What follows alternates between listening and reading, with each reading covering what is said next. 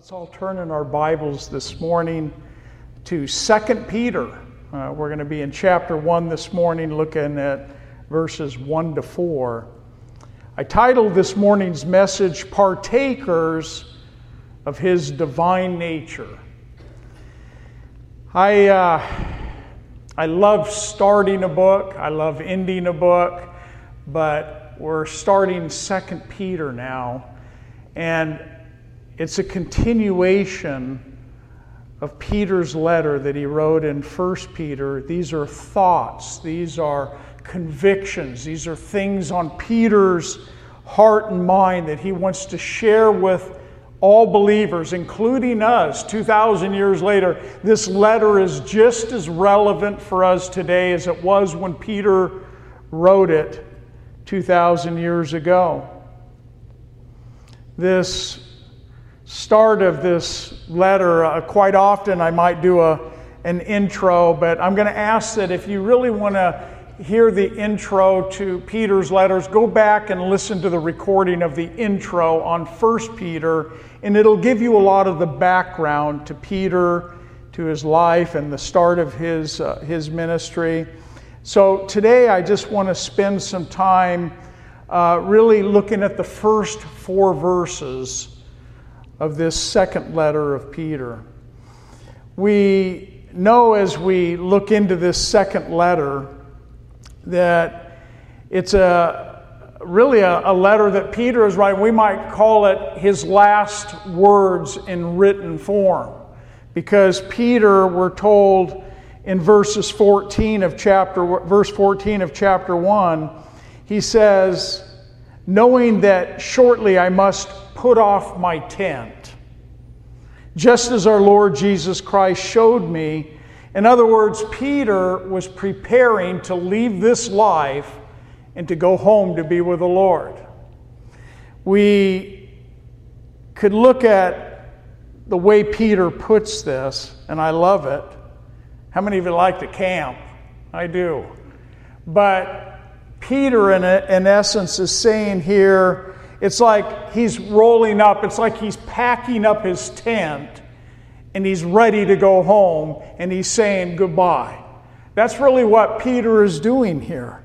It's kind of like Paul, and how Paul really gave that testimony in 2 Timothy. He gave his farewell words. He says, for I am already being poured out as a drink offering, Paul says, and the time of my departure is at hand. And really that word departure here, if you were to look it up in the Greek, it's like a ship leaving a harbor.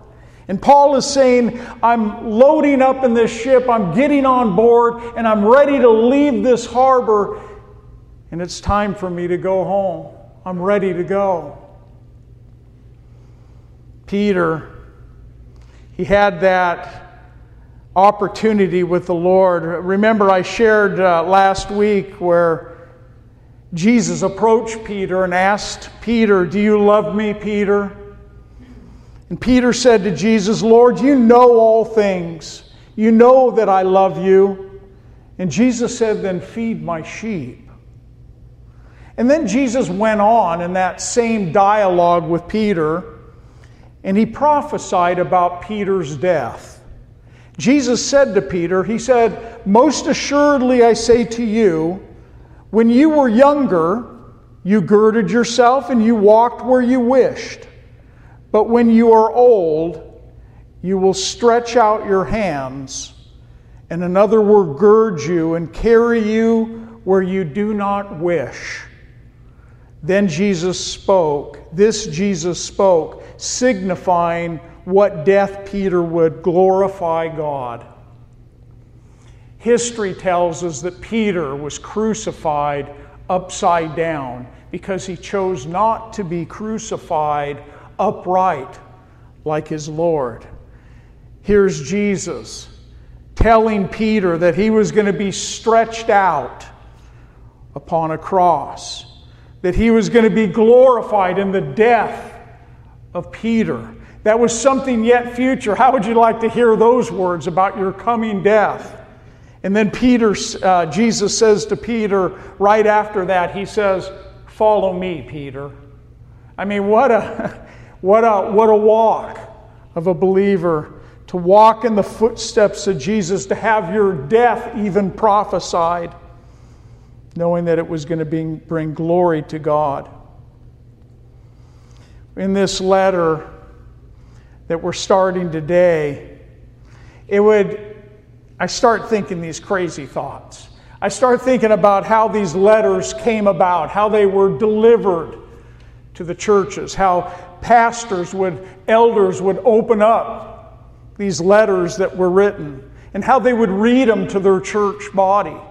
And it'd be like, Peter, or the pastor, going out to his mailbox, opening up the mailbox and pulling out a letter and realizing this is a letter from the Apostle Peter. And he would have waited until his church gathered. He would have come in on that gathering day and he would have opened up this scroll, he would have opened up this letter, and he would have began to read this letter to his people. They didn't have the screens with they didn't have their Bibles sitting out on their laps. It would have been that pastor just standing in front of the people and beginning to read a letter from one of the apostles, Peter. And I'm sure that it would have got the attention of all those that were listening, but they would have had to listen intently. They probably didn't have anything to write down with. Maybe they did. They just sat there and they listened to this letter being written. We're privileged. We got Bibles. Hopefully we all have a Bible opened on our lap. We can look. We got the screen. We put the verses right before you. You're writing things down. But you know what's more important than all of that? Is that we would listen. That we would hear what Peter is saying to us this morning in this letter. The date for these two letters, or this second letter, most believe it was somewhere around 65 to 66 AD. That's a little over 30 years after the death and resurrection of Jesus Christ. Many believe, and many commentators believe, that Peter was martyred sometime around the same time as the Apostle Paul, possibly within a year's time. Around 67 to 68 AD, he was crucified upside down in Rome by Nero. That was Peter's ministry. Like the Apostle Paul to the Gentiles, Peter to the Jews, both of them dying a martyr's death for their faith. In that first letter that we've already been through, and some of you maybe have not been through that first letter, you can listen, by the way, online to all of 1 Peter. But in that first letter, Peter wrote to console, to encourage his fellow believers as they were suffering for their faith.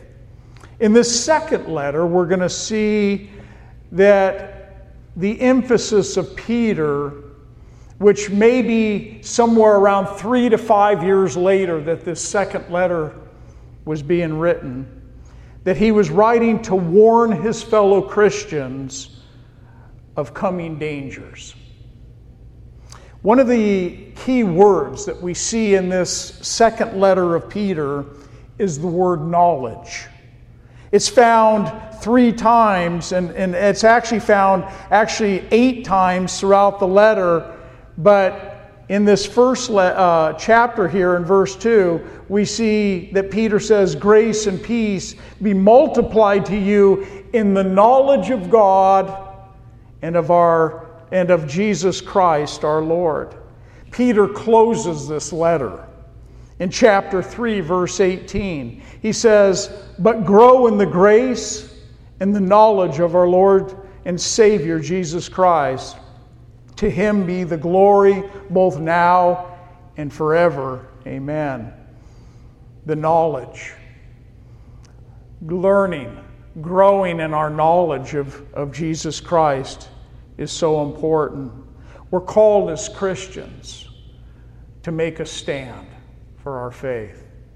We're called to take courage as Christians. We're called to have moral courage. And sometimes I think even more than physical courage, to have moral courage in the days that we're living. We need to make a stand for truth. We need to make a stand for the things that are right. We need to make a stand for the things that are wholesome and good. And there's a lot of stuff going on in our world. I think we all know that. But as I considered even the warnings of this letter, I'm thinking as I'm reading it, there's no greater time for the church.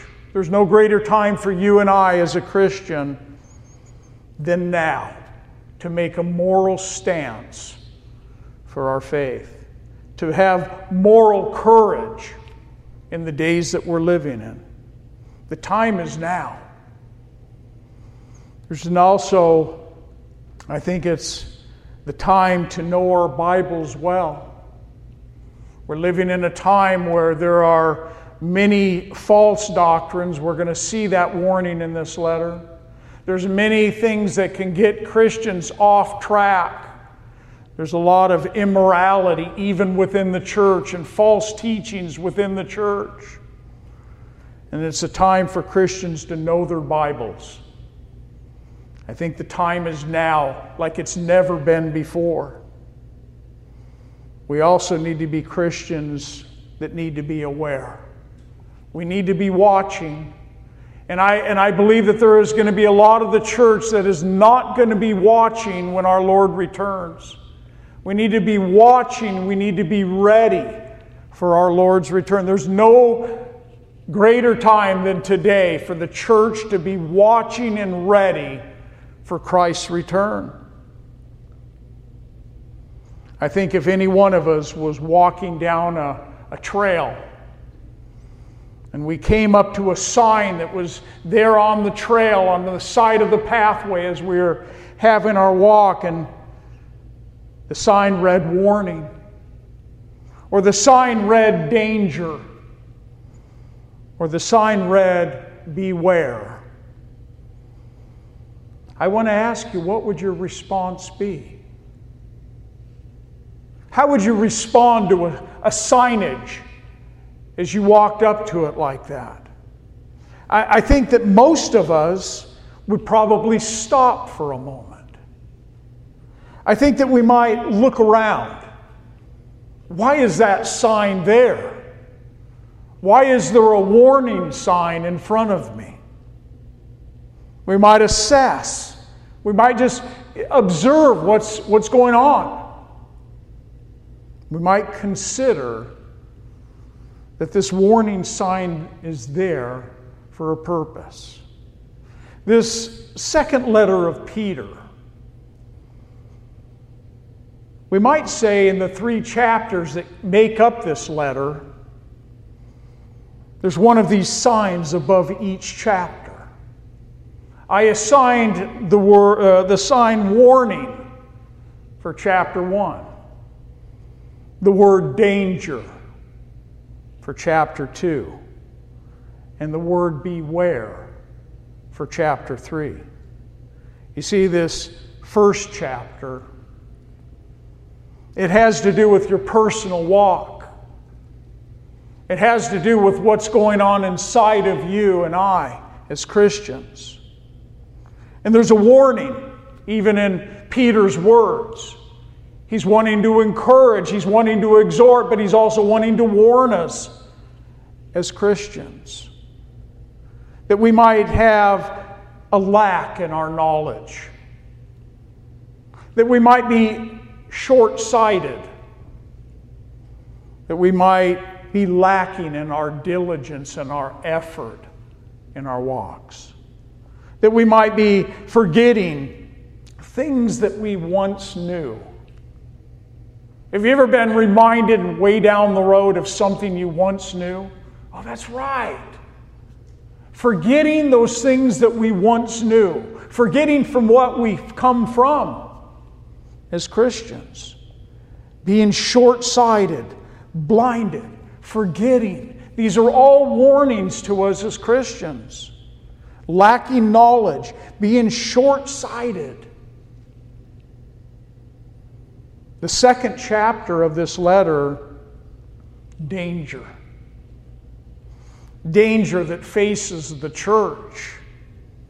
Destructive doctrines, false teachers, the deception that is coming from false teachers today. In chapter 2, verse 1, we read, "But there were also false prophets among the people, even as there will be false teachers among you, who will secretly bring in destructive heresies, even denying the Lord who bought them, and bring on themselves swift destruction." It was happening in Peter's day, but it's happening today, and I believe that it's intensifying even the more so in the days that we're living. The third chapter of this letter is beware. Peter speaks of the dangers that the church faces when we're not ready and we're not prepared. You see, there's coming a day where Christ is going to return. I hope that's at the forefront of your mind every single day, that Christ is coming back. Peter speaks of it as the day of the Lord, the coming day of judgment that is going to come upon this earth. These are warnings. These are things that are given to us in this letter. And there's no better time than today to take this warning seriously. In chapter 3, you can look there, verse 3 and 4, Peter says, knowing this first, that scoffers will come in the last days, walking according to their own lusts, and saying, and here's the question, where is the promise of His coming? And I want to say this, that I think even the ungodly in this world that might even pose that question has brought even some doubts even to Christians. I think if we soul searched ourselves and we asked ourselves, am I really thinking that the Lord could come back today? I might have a question mark in my own mind. I might not be ready in my own heart for that to happen. I might be one of those that is going to be caught off guard when the Lord returns. Listen to how Peter ends in chapter 3, verse 17. He says, "You therefore, beloved, since you know this beforehand, since I'm telling you ahead of time, beware, lest you also fall from your own steadfastness, being led away with the error of the wicked." And so we have 3 chapters in this letter.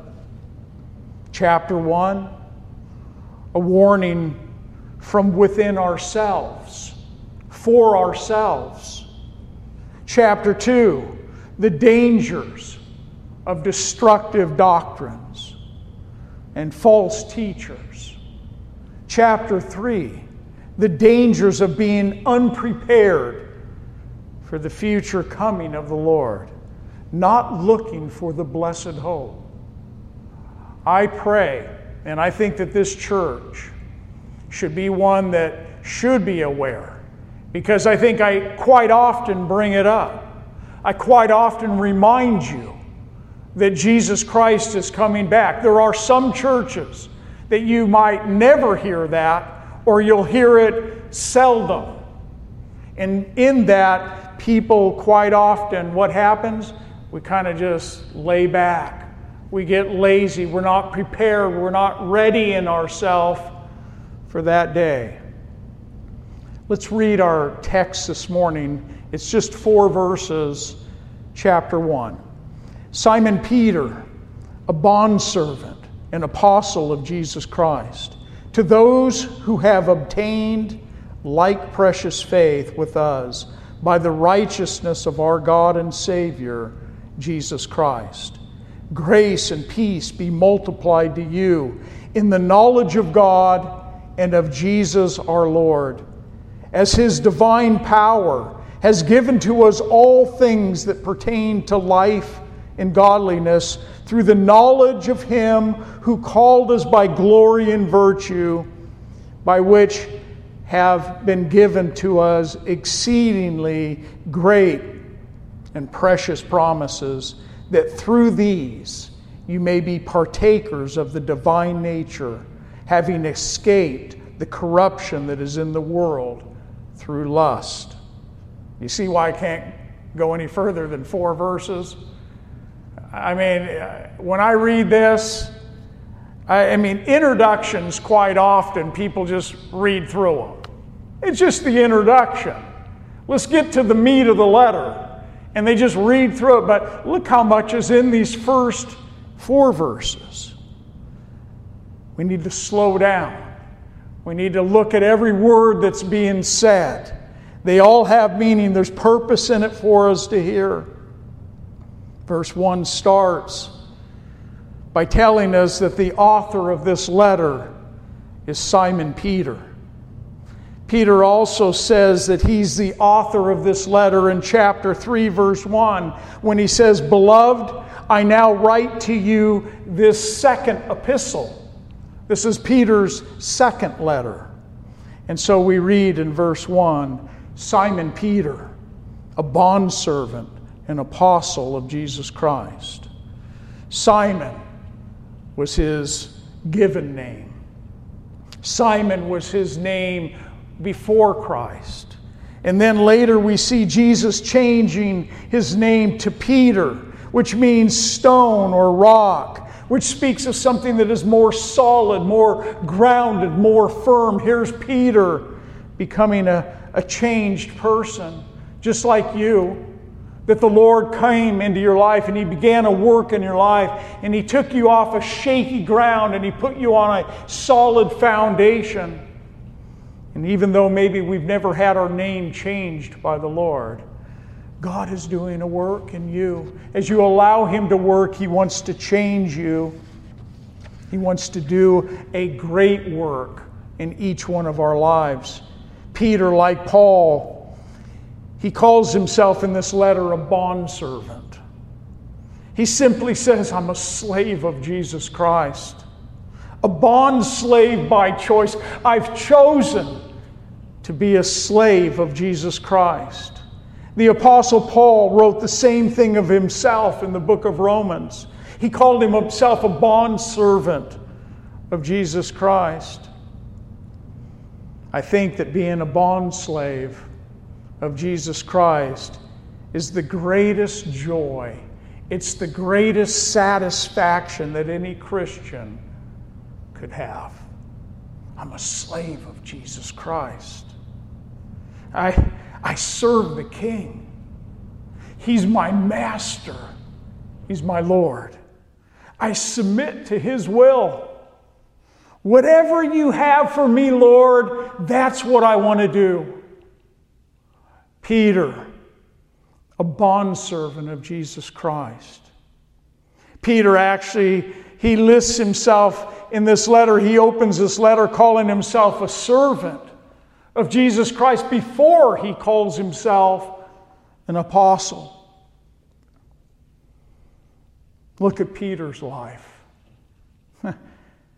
He's a fisherman. And what are you? He's just a fisherman. Just a simple man. And it's just like I think most of us here are simple. We're just simple people. Notice I said most of us. Some of us are complicated. And that's okay too. But most of us are just simple people like Peter. But Jesus was going to equip this man. He was going to make him ready for ministry. Peter was a faithful follower, a disciple of Jesus Christ for 3.5 years. In essence, He fell under the training of Jesus for 3.5 years. He submitted himself unto the training for 3.5 years. And then Jesus brought Peter up to that place where the training was done. It's time to send you out now, Peter. It's time to appoint you as an apostle, one who is sent out on a mission. It's time to go, Peter. One who is sent out on a mission. In essence, all of us here have been sent out. We've all been given the Great Commission. We all have a work to do. God has placed that upon our life. And though you may not be one of the apostles, you have been sent out. I think Peter was a perfect person to write this letter to us. He had all the practical tools that he gathered from a life that was a full life. He was one of the 12. He was an apostle. He walked on water and he also sank all at the same time. He walked on water, a miracle of God, and then he sinks in failure. Can you relate? It's just like that. Walking on water, everything is great, and then failure comes. All in one go. Peter knew failure, didn't he?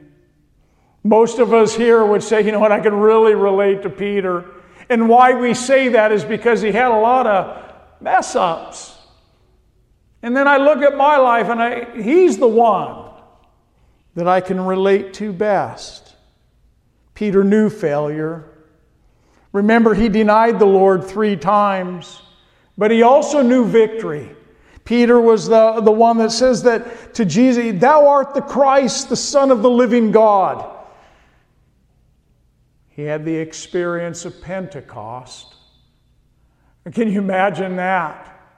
After the death and resurrection of Jesus Christ on that day of Pentecost, and Peter stands up and is the first one recorded in Scripture to have opportunity to lead 3,000 plus people to Christ. He also saw them baptized. Wow! A miracle of God. Peter was prepared. He was well qualified to write these 2 letters. He tells us who he's writing to. He says, to those who have obtained like precious faith with us. Peter, in this letter, he broadens his audience to include really all believers.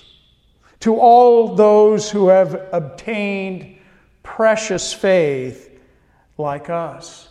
Peter could have been making reference here to the fact that he was a Jew and this letter was going to be read by Gentiles. And Jew and Gentile, we share this same faith, this like precious faith. We share it together. Paul in Ephesians chapter 4, verse 5, speaking to both Jew and Gentile, says this: there is one body and one Spirit, just as you were called in one hope of your calling. There is one Lord, there is one faith, one baptism, one God and Father of all, who is above all and through all and in you all. We're all in this together. God doesn't see Jew or Gentile. He doesn't see the division. There is no division between Jew and Gentile. That gospel message has gone out into this world and touched both Jew and Gentile, and it's all the same faith.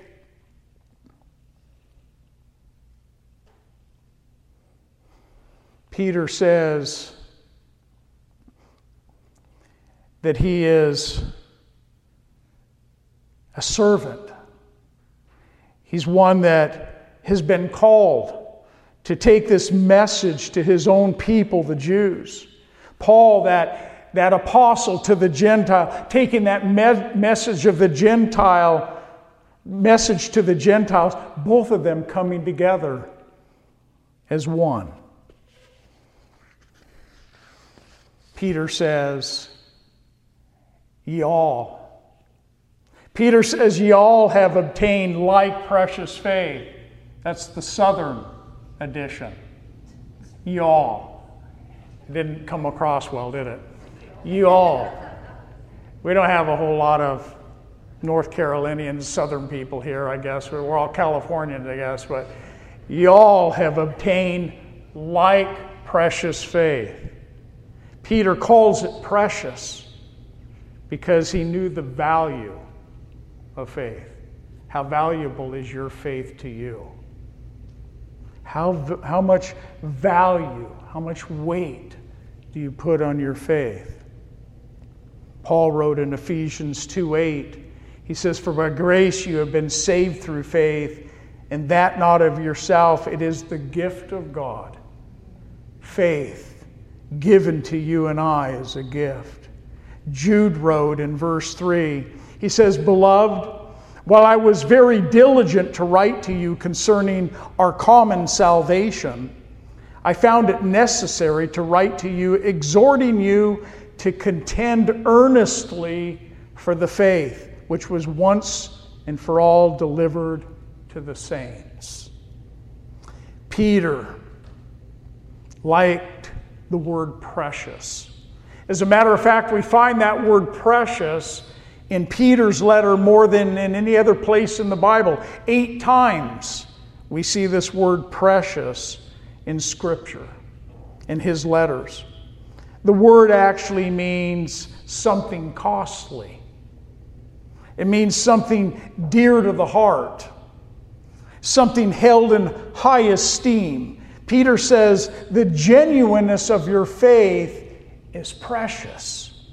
He also says that Jesus' blood in this letter is precious. He says that Jesus himself is precious.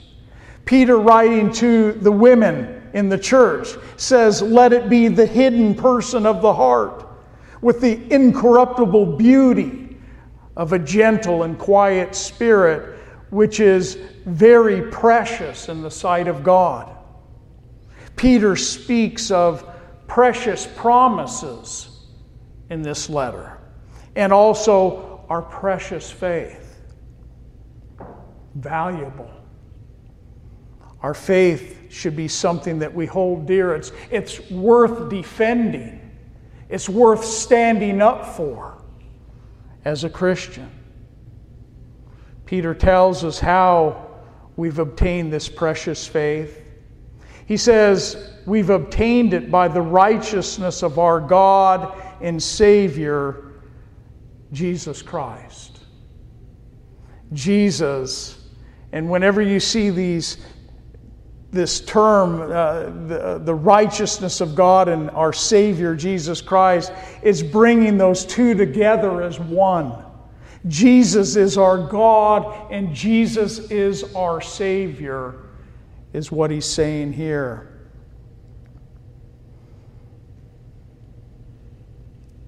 In verse 2, this common greeting that we see in this second verse, grace and peace be multiplied to you. Grace, unmerited favor upon you. Undeserving favor upon you. See, we're getting something that we don't deserve. It's a gift of God that He has given it to us. A common greeting, though. It'd be like, somebody standing at the door, or myself standing at the door, and when you walked up to the church doors, I said, grace and peace be multiplied to you. Would you like that? Every time you walk through the doors, grace and peace be multiplied to you. And you're going, yes, yes, yes, I want more. Grace and peace. We all want it. We all need it. It's essential in our Christian walks. It's important to note, though, that until someone knows the grace of God, they can't experience the peace with God. Until a person experiences peace with God, they can't experience the peace of God. Do you know the difference? First, it's peace with God, and then it's the peace of God that you need in your life. Peace, simply put, is the calm. When we come to know and we come to understand this grace that God gives you as a free gift, the grace is in your life, the grace that He pours upon you. When sin abounds, grace does much more abound.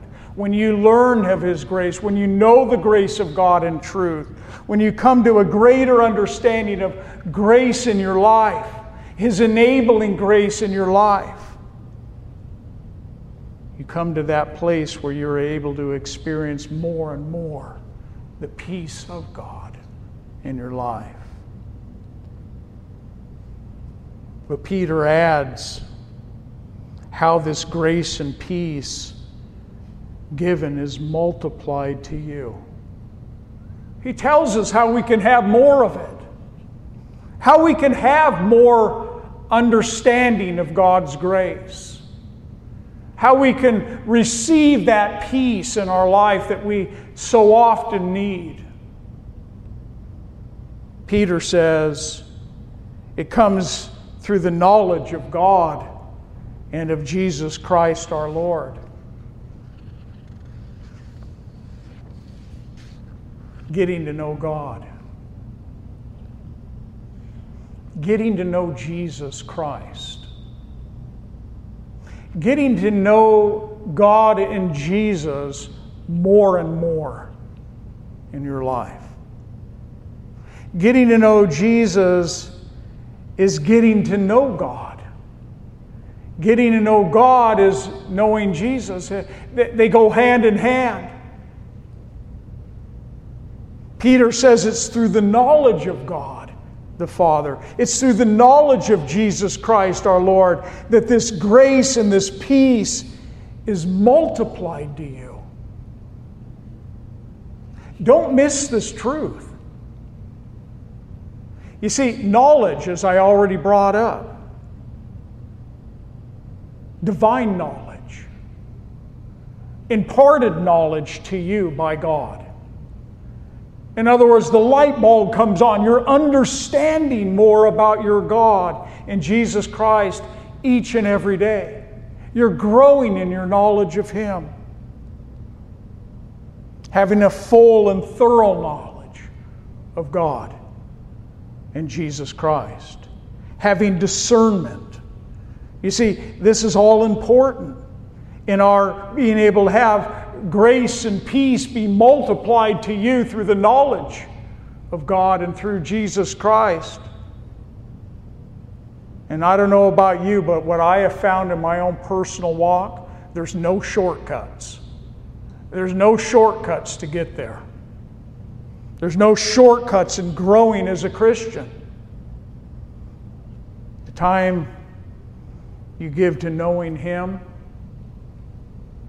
the time you set aside in your schedule to know Him more, is going to have a direct effect upon your walk. It's going to have a direct effect upon the power that you have in your life. It's going to have a direct effect upon the fruitfulness that you produce as a Christian. What you put in will directly affect what comes out of your life. The more you put in, the more fruit you're going to see come forth. The more you're going to experience God's grace in greater ways. The more you're going to experience His peace in your life. This chapter is going to be about fruitful growth. And it starts with just a simple faith. You know, that day you just said yes to Jesus Christ. I need your forgiveness. I need you in my life. He imparted that gift of grace to you, that gift of faith. And you were saved. But then the work began. Then we moved into the realm of now having to grow in our walks with Christ. Growing as a Christian. It'll cost you time.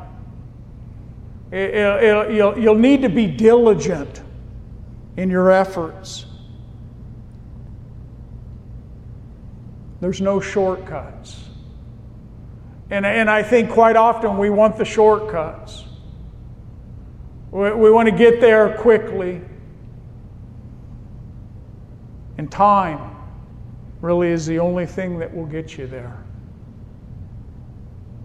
Remember how Paul gave his resume in Philippians 3?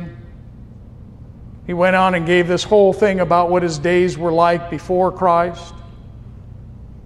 And he says in verse 8, Philippians 3:8, he says, "Yet indeed I also count all things loss for the excellence of the knowledge," there it is, "of Christ Jesus, my Lord." I count all of that resume, all that stuff that I thought was important to God. I count it loss. And as a matter of fact, I count all things loss for the excellence of the knowledge of Christ Jesus my Lord, of whom I have suffered the loss of all things. And I count them as rubbish. They're like trash, that I may gain Christ and being found in Him, not having my own righteousness, which is from the law, but that which is through faith in Christ, the righteousness which is from God by faith. Paul, he says, verse 10, that I may know Him. Paul says that I may know Him. Paul says that I may know Him and the power of His resurrection. Paul says that I may know Him and the power of His resurrection and also the fellowship of His suffering, being conformed to His death, if by any means I may attain to the resurrection from the dead. Paul understood it. Paul sought it. There was nothing that was more important than for Paul to grow in his knowledge of God, his knowledge of Jesus Christ.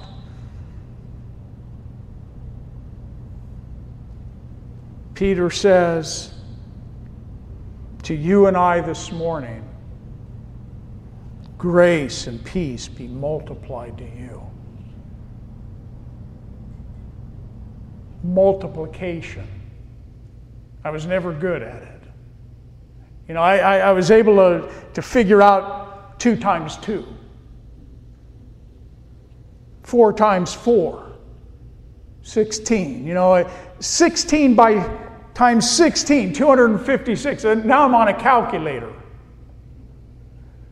You know, but we're talking about grace and peace being multiplied to you in greater measure, understanding it more, being able to take it upon yourself on board, being able to apply it to your life. Do you need more of it? Do you need more grace this morning in your walk with Christ? And let me ask you something else. Do you need more peace? If you do, then you need to spend time in God's Word. There's no shortcuts. If you want grace and peace to be multiplied, then you need to spend time in the Word of God. And don't just wait for Sunday morning. Don't wait to arrive here on Sunday morning and that's going to fill you up for the week. By the way, we have Wednesday night, we have small groups, we have other Bible studies that happen. You say, I don't have the time. I don't have the time. I'm busy. I think we all are. But my counsel to anyone that would say here, I'm too busy to spend time with God, too busy to open up my Bible, too busy to have a prayer time, you need to reprioritize your time. You need to say, this has to go, and I've got to have this time. If grace is something that you find hard to grab hold of, or you have little understanding of it, and if peace is something that you never seem to have enough of, and there are Christians like that, it's probably because you're spending little time knowing the one who is the God of grace, who is the God of peace. You're spending little time with Him, and thus you struggle. Thus you find it hard to take on board this grace, to apply it, to have the peace of God just mount up around your heart and mind, to bring you peace in the midst of a storm. We need to spend time with Him for that grace and peace to be multiplied. Remember what Peter said in 1 Peter 5:10. He says, may the God of all grace, he calls Him the God of all grace, who called us to His eternal glory by Christ Jesus, after you have suffered a while, perfect, establish, strengthen, and settle you. You see, we need to know this grace more and more. It's not just a one-time thing. In the first chapter of Colossians, it says that we might know the grace of God in truth.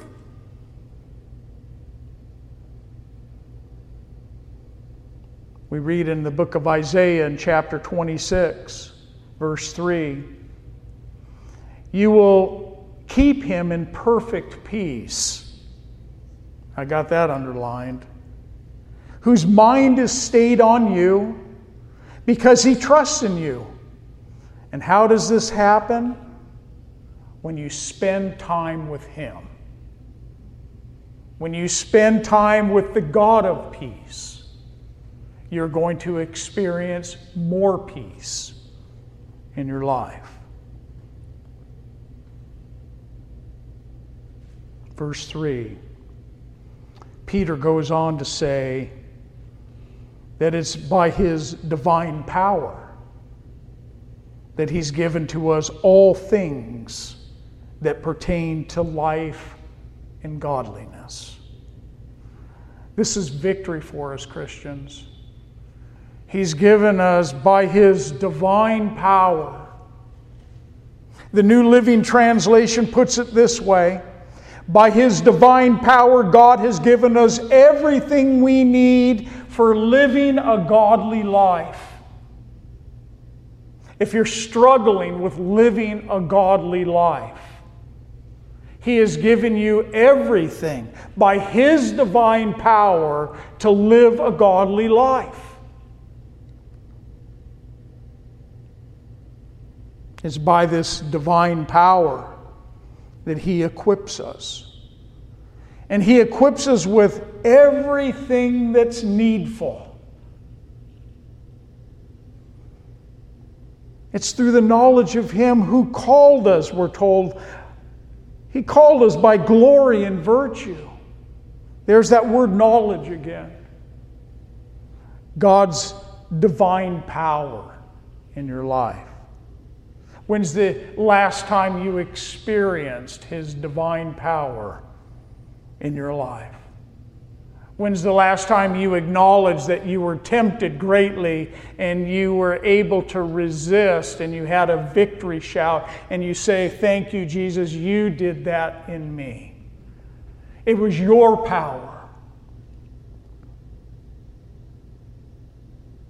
Divine power. It's part of God's very nature. You see, God is omnipotent. He's all-powerful, isn't He? It's not man's power. It's not your power to say no to sin. It's God's divine power in your life. This word power, it's that same word that we read in the book of Acts. It's dunamis. It's this supernatural power. It's that same power that raised up Jesus Christ from the dead. How much power did that take to raise Him from the grave after 3 days? That same power, that divine power, is what equips you for life and godliness, to say no to sin. It's by this divine power that God is able to give you and I miraculously, I can't even say the word, miraculously, all that is needful in your life for godliness. Everything you need. I think some of us have fallen trapped to saying, "I can't stop. I can't stop this sin. It's been plaguing me my whole Christian walk. It's that area of my life." And you know what the answer to that is? It's not that you can't stop. It's that you won't stop. It's that you don't want to stop the sin. If what I read and hear that His divine power has given us everything that we need for life and godliness, then I have the ability to say no to sin. I have victory shouts around every corner. If I will rely upon Him and His divine power in my life. He called us by glory and virtue. Or we might say that it was through His glory and His moral excellence. We're talking about God here, His glory, His moral excellence, that He calls us. We might say this is an explanation of His divine power. He called us by glory and virtue. His glory and His virtue. In 1 Peter 2:9 we read, "But you are a chosen generation, a royal priesthood, a holy nation, His own special people, that you may proclaim the praises." That word praises there, that you may proclaim the praises, or literally the virtues of Him who called you out of darkness into His marvelous light. It's speaking about God's power. It's speaking about God's virtue to change us.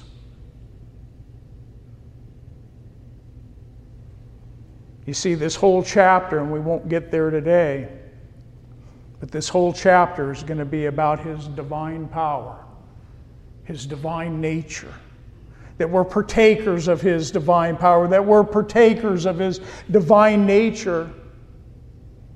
We're going to be looking here at the miracle of a changed life, what God is able to do in us.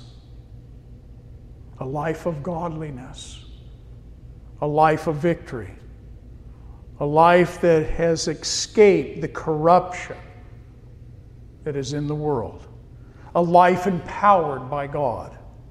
A life that is fruitful for the Lord. A life growing in the knowledge of Him. You see, His divine power enables us to be partakers of His divine nature. God's divine power, He's omnipotent, enables you to be a partaker of His divine nature. Peter says His divine power has given to us all things that pertain to life and godliness. Life and godliness, it starts with having first a spiritual life. You have to first know the Lord. For this process that we're going to be looking at in this first chapter to happen. It's not by our godliness that we obtain life, but by life, godliness comes to us, His life.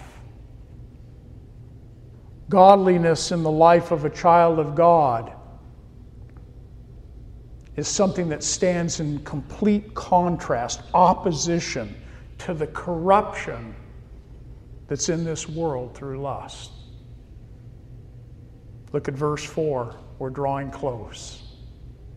By which, or whereby, or by this glory and virtue, we could say, is what Peter's saying. By which this glory and virtue have been given to us exceedingly, underline that, exceedingly great and precious promises. We could do the whole study on that. By His glory and virtue, exceedingly great and precious promises have been given to you. It's by His very nature that these great and precious promises are given to you.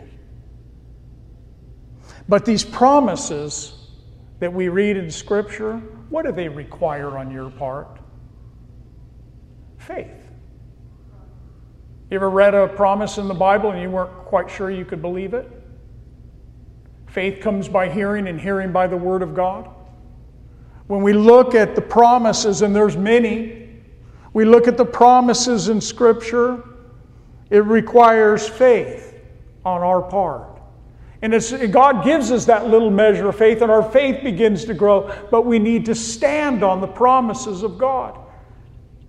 And the only way your faith is going to grow, you need to spend time in God's Word, as I've already said. You need to spend time knowing Him through His Word. Spend time getting to know Him and listening to Him in prayer.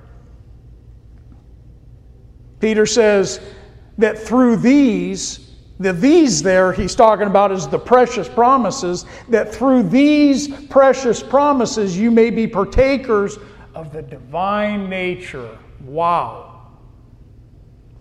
The promises of God. They apply to everyone that is a child of God. Did you know that God is self-existent? He doesn't need anybody to kind of feed Him, and he's all on His own when it comes to that. Self-existent. Did you know that God is unchangeable? That's opposite of us. We change from moment to moment. He's unchangeable. Did you know that God is eternal? He has no end. He has no beginning. He has no end. Did you know that God is immense? That He fills up the heavens and the earth and the whole of space? Did you know that God is spirit? Did you know that God is omniscient? That He's all-knowing? That no one is teaching Him anything? Did you know that God is omnipresent? That He's everywhere present? Did you know that God is omnipotent? That He's all-powerful? There's nothing too hard for God. Do you know those things? Are you intimately learning those things about your God? But then there's the attributes of God. which He shares with you and I in a limited way. He shares His holiness with you and I as a Christian, a follower of Him. He says, "Be holy, for I am holy, says the Lord."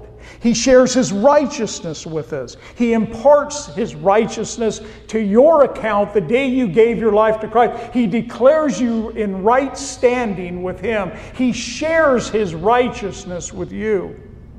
He shares His love with us. The love of God has been poured out into your hearts by the Holy Spirit. That's that supernatural love that comes from above, that dwells now and lives inside of you.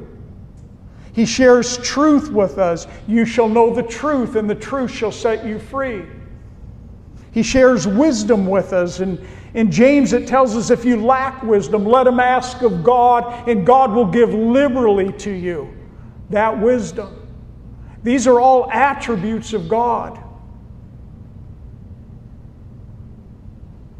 that we actually have the privilege as a child of God to share in these things. The very nature of God. He says, I share it with you. 2 Corinthians 5:17, a memory verse for most of us. Therefore, if anyone is in Christ, he's a new creation. The old things have passed away. Behold, all things have become new. And then Peter, for our study this morning anyway, finishes with having escaped the corruption that is in the world through lust. The promises that have been given. They're precious. They're great. Did you know that you have already escaped? You're an escape artist. You've already escaped the corruption and the lust. You say, well, I fall to those things. I fail quite often. And we do. And His grace overfloods your sin day after day. As we come before the Lord and confess our sin and admit our sin, He says, I'm faithful and just to forgive you of your sin, and I will continue to cleanse you from all unrighteousness. That's the walk of a Christian. But according to His promises, you've escaped the corruption that is in the world. You stand as a child of God under the promises of God. Even when you don't understand it, even when you can't really grasp completely the work of Christ in your life, He's done it.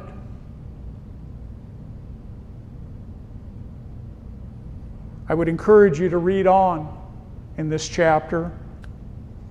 Remember, this chapter is going to be a great encouragement to us, but it's going to be a chapter of warning. There are certain steps that we're going to need to take as Christians. We're going to get into those steps. We're going to look at that the next time we get into Peter, which will be 2 weeks, because next week is going to be something different. But we're going to look at that, the steps. The steps to victory, let's call it. The steps to a fruitful Christian walk. We're going to see that in the rest of this chapter. So read ahead. Let the Lord minister to you. I pray that even after the message today that you've soul-searched your time. And maybe it'll take a little soul-searching more after. But look at your time. Look at the time you're spending knowing God. Don't say you don't have time for the Lord. If you do, you're going to be one that's coming up short on grace, coming up short on peace. You're not going to have that multiplied to you day in and day out. You're going to find yourself struggling with sin. We have our communion table before us. I'm going to ask that the worship team will come up, and we're going to partake of communion together. The cup, the bread, symbolic of that broken body, that precious blood, as Peter puts it, that was shed for you and I. I hope that the reality of what this represents for everyone here. I hope that everyone in this place is born again, knows Jesus Christ as Lord and Savior, has 100% confidence in their heart that if they died today, they'd go to home to be with the Lord. No questions asked. I'd go to be with Him not because I'm a good person, not because I'm here in church, but because I've given my life to Jesus Christ. And these things here represent the death, burial, and resurrection of Jesus Christ. If you're here this morning and you do not know Him as Lord and Savior, then as we're distributing the communion, stand up. The rest of you can remain, just sitting. Stand up. If you think you've been saved but you're not sure, I'd say stand up anyway, and I'll pray for you right from here, and you can accept Christ into your heart right where you stand, and you can take communion today in a different way. And so let's worship. Let's worship the Lord. Let's just praise Him for what He has done in our lives. Let's soul search ourselves as we partake. Let God forgive if there needs to be get forgiveness in your life. Let Him restore if there needs restoration in your life. Let God have His way in you this morning. Let's worship.